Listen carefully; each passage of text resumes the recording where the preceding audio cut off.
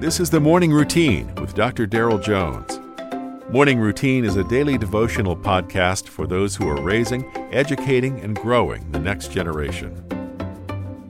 We are just moseying along through a Wednesday here, October 19th, and I'm reading from the Old Testament book of Daniel. Gotta love the first part of Daniel. I mean, the first several chapters are just really encouraging, and then the last part of the book is more prophetic in its address. Reading this morning from Daniel chapter 3, verses 14 through 18. Nebuchadnezzar spoke, saying to them, "Is it true, Shadrach, Meshach, and Abednego, that you do not serve the gods or worship the gold image which I have set up? Now if you are ready, at the time you hear the sound of music, and you fall down and worship the image which I have made, good. But if you do not worship, you shall be cast immediately into the midst of a burning fiery furnace. And who is the God who will deliver you from my hands?" Shadrach, Meshach, and Abednego answered and said to the king, "O Nebuchadnezzar, we have no need to answer you in this manner. If that is the case, our God whom we serve is able to deliver us from the burning fiery furnace, and he will deliver us from your hand, O king.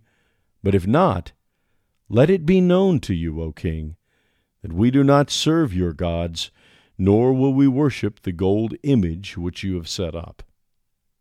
For these three friends in Babylon, having been taken from their homes and families, thrust into the service of a pagan king, and given positions in the very kingdom that overthrew Israel, their choice to live out their faith, to really live for God, was a matter of life and death.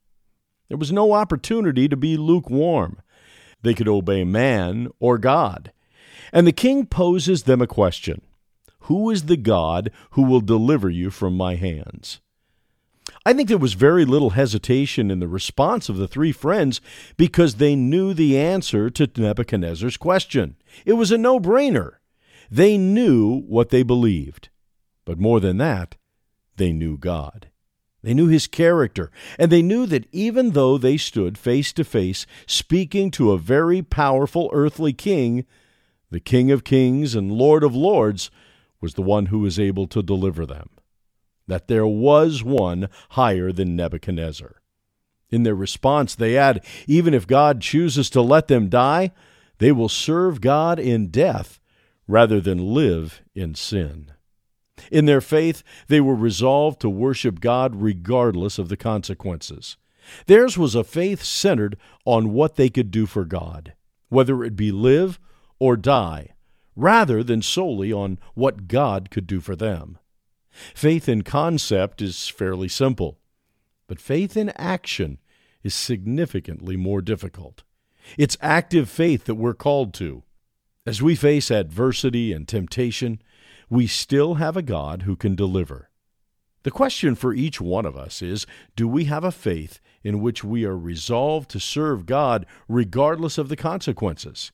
He's given us everything to save us. Will you give him everything to serve him? You've been listening to the Morning Routine, brought to you by the Herzog Foundation and hosted by its president, Dr. Daryl Jones. For more information, please visit herzogfoundation.com. To receive the Morning Routine as a daily email, sign up at morningroutinepodcast.com. See you in the morning.